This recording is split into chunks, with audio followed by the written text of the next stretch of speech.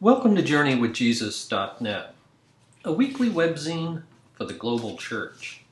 I'm Daniel B. Clendenin. My essay this week is called There Is No Them. It's based upon the lectionary readings for Sunday, February the 1st, 2015.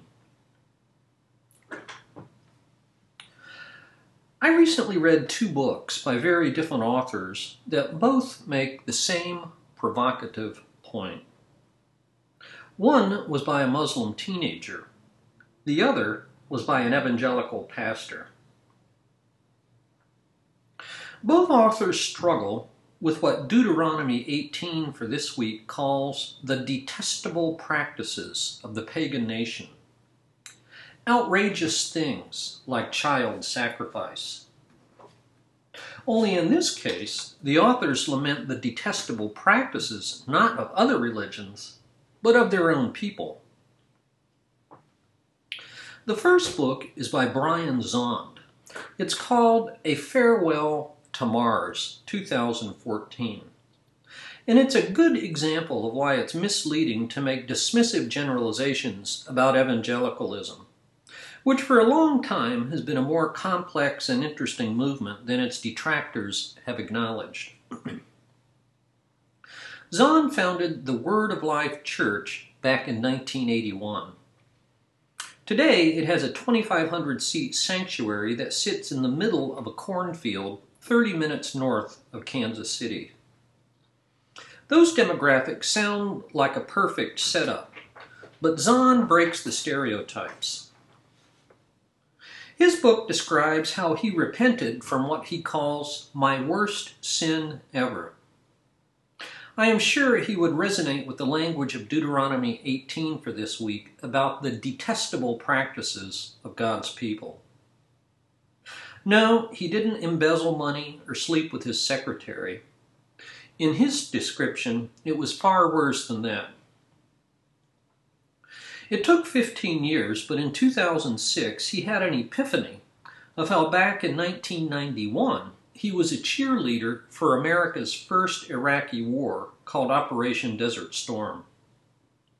He describes how he and his friends ordered pizza and watched the war on television, how they hooped and hollered, how he prayed war prayers and preached war sermons to his congregation, and they loved it. He writes, how I reached the point where I could weep over war and repent of any fascination with it is part of what this book is about. It's the story of how I left the paradigms of nationalism, militarism, and violence as a legitimate means of shaping the world to embrace the radical alternative of the gospel of peace. Today, Zahnd repudiates the detestable practices of a privatized piety that is merely spiritual and only for a future in heaven. He's no longer a chaplain to the state who offers innocuous invocations for a Constantinian Christianity. He's shocked to remember how he promoted sacred violence against fellow human beings. And so, having bid farewell to the Roman god of Mars, the last chapter of his book is only one sentence. It casts a positive vision for the people of God. He writes, there is no them, there is only us. The Muslim teenager, Malala Yousafzai, arrives at the same point in a different way. She tells her story in her autobiography, I Am Malala, 2013. The book describes how Malala turned her personal tragedy into a global mission.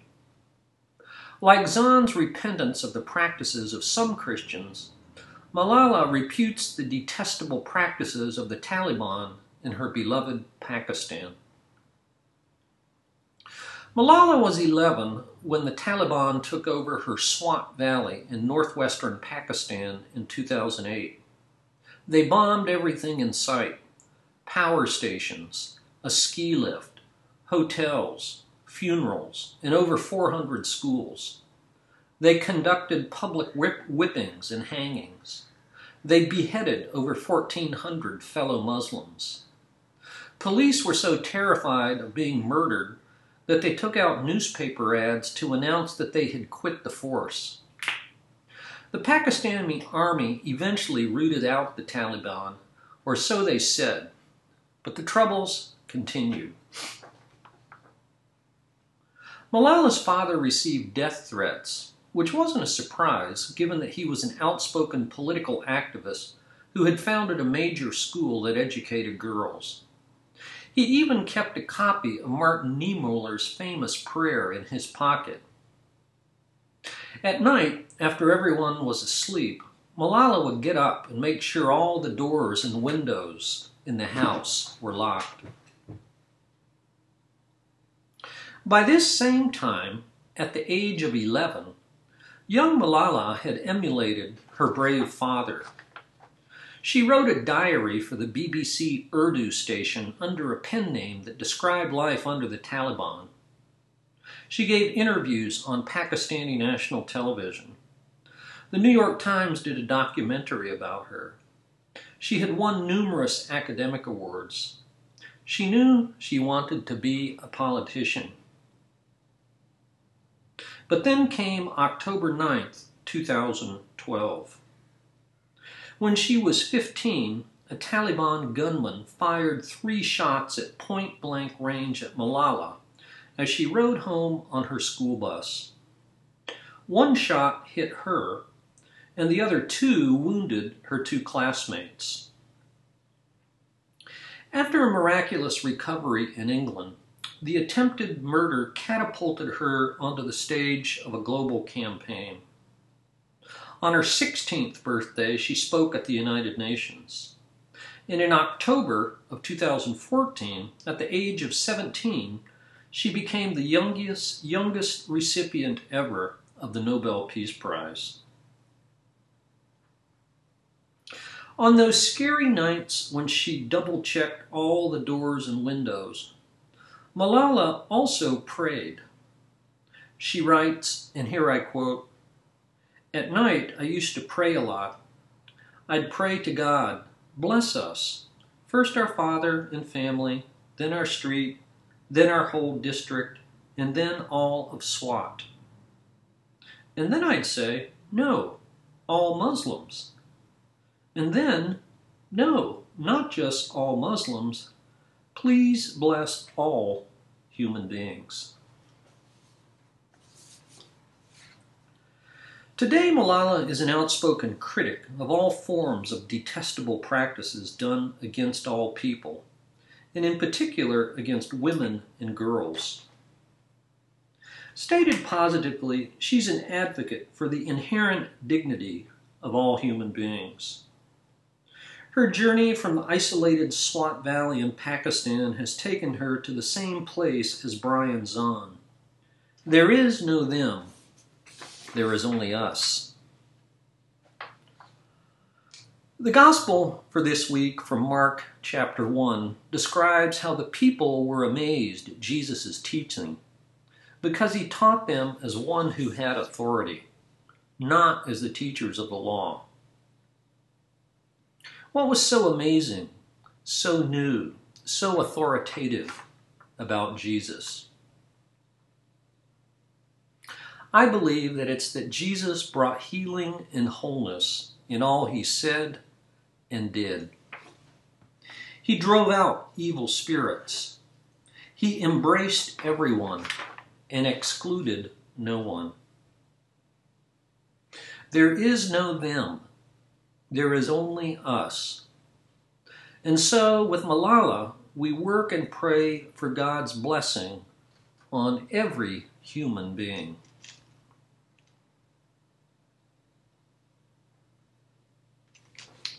For further reflection, we've included the poem that I mentioned earlier that Malala's father carried in his pocket. It's by the Lutheran pastor Martin Niemöller. Niemöller lived from 1892 to 1984. He protested Hitler's anti-Semite measures in person to the Fuhrer. He was eventually arrested and then imprisoned for 8 years. He once confessed famously, "It took me a long time to learn that God is not the enemy of my enemies. He is not even the enemy of his enemies." The poem describes the passivity of German intellectuals as the Nazis purged group after group of targeted people. The poem comes in many slightly different versions, and its exact origin is the subject of some debate. Martin Niemöller, First They Came.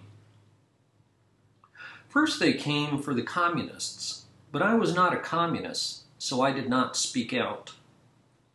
Then they came for the socialists and the trade unionists, but I was neither, so I did not speak out. Then they came for the Jews, but I was not a Jew, so I did not speak out. And when they came for me, there was no one left to speak out for me.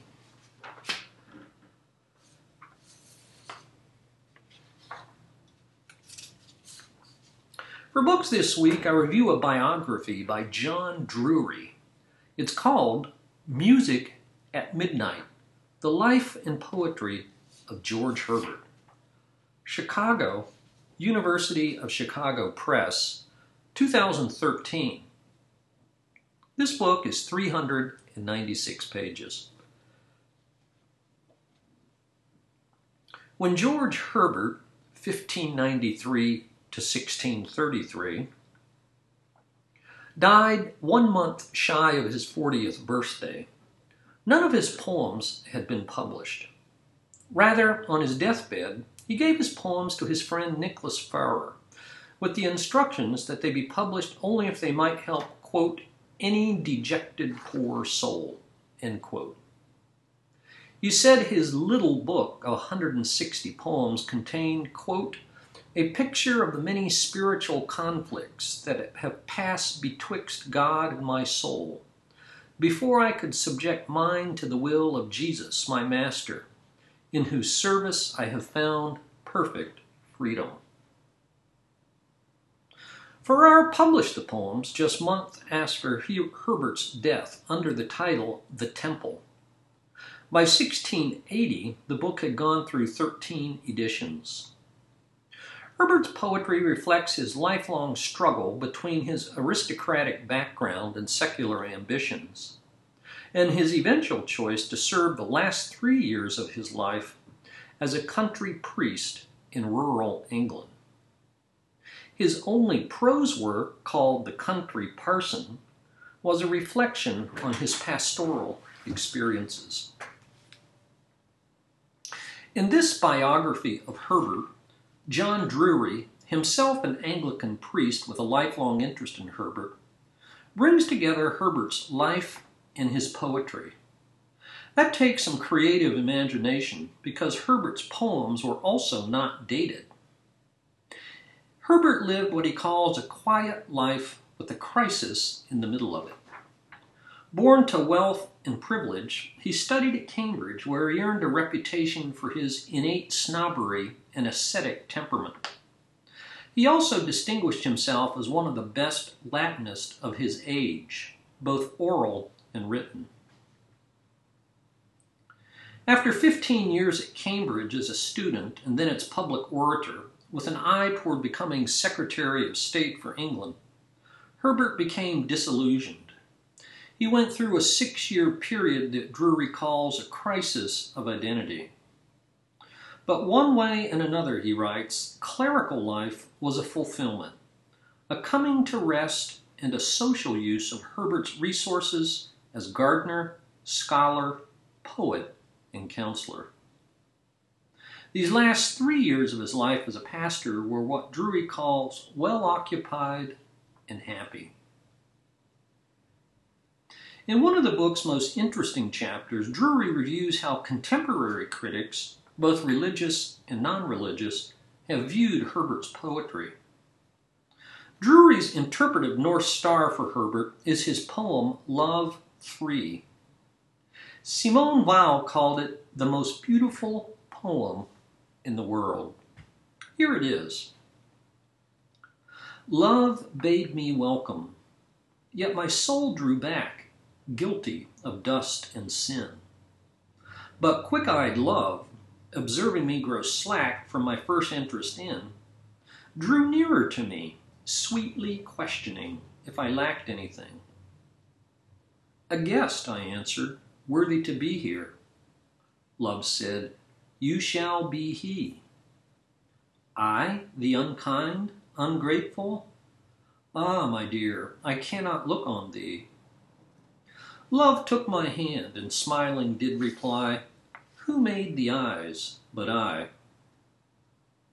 Truth, Lord, but I have marred them. Let my shame go where it doth deserve.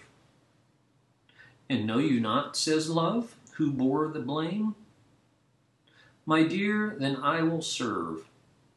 You must sit down, says Love, and taste my meat.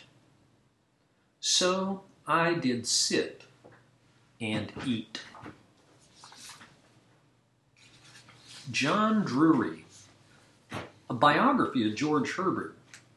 It's called Music at Midnight.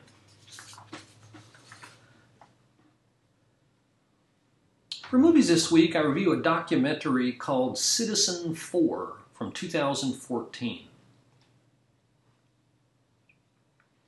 In January of 2013, the filmmaker Laura Poitras received several encrypted emails from an anonymous government analyst called Citizen 4, who said that he could prove that the NSA conducted a massive, illegal, and worldwide surveillance program.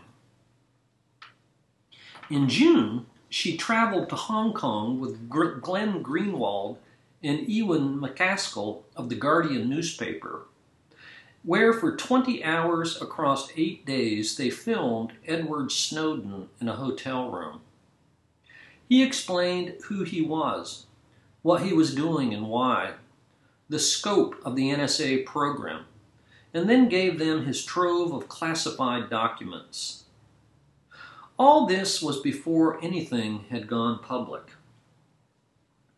Then, on June the 5th, 2013, The Guardian published its first article on the story. The proverbial feathers then hit the fan, as Snowden watched it all unfold from his hotel room. He left the hotel, vanished into Hong Kong while he sought asylum, and eventually ended up in Russia. This film is a real-life political thriller happening right before your eyes.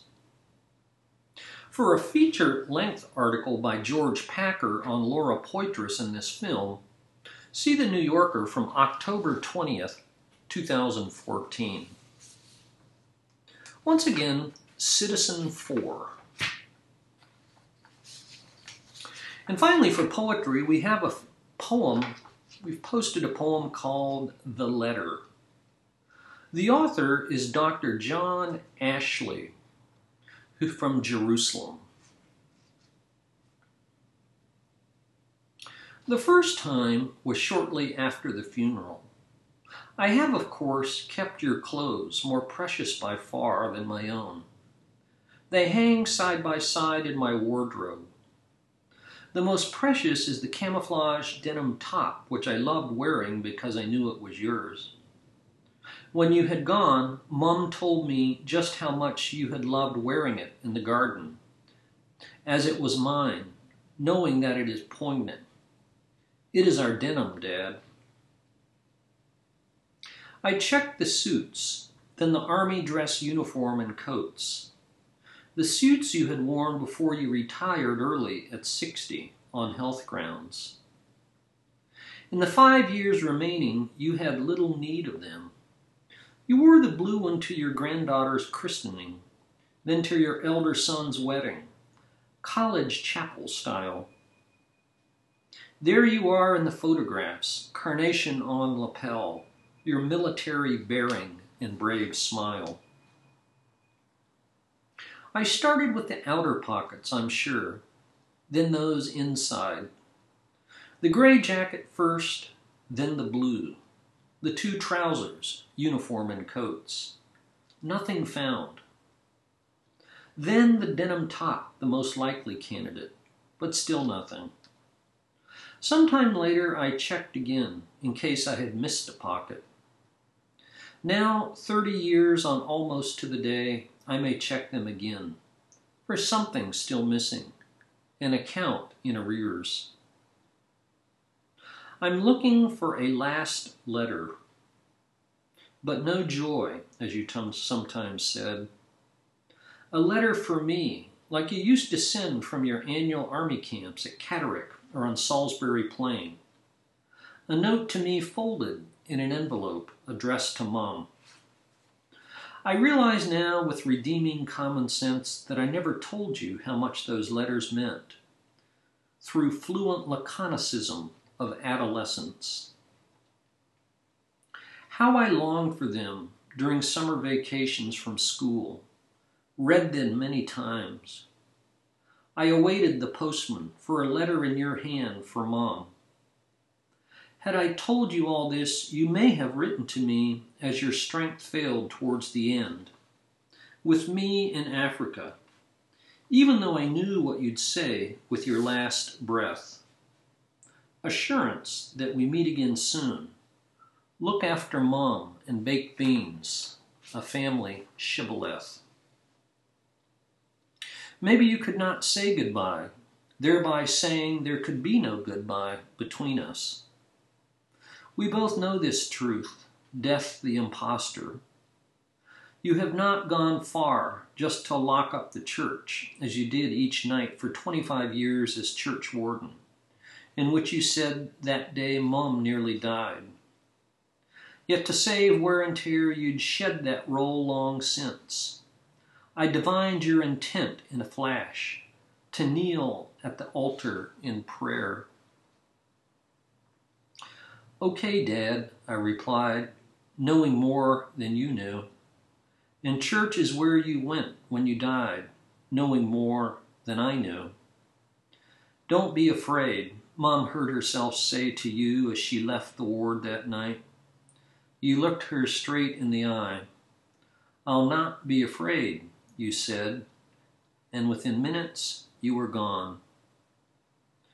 Those last few words, Dad, of certainty, already at peace with the Lord, comprise the best letter from you I never had. Dr. John Ashley from Jerusalem. The poem is called The Letter. Thank you for joining us at JourneyWithJesus.net for Sunday, February the 1st, 2015. I'm Daniel B. Clendenin.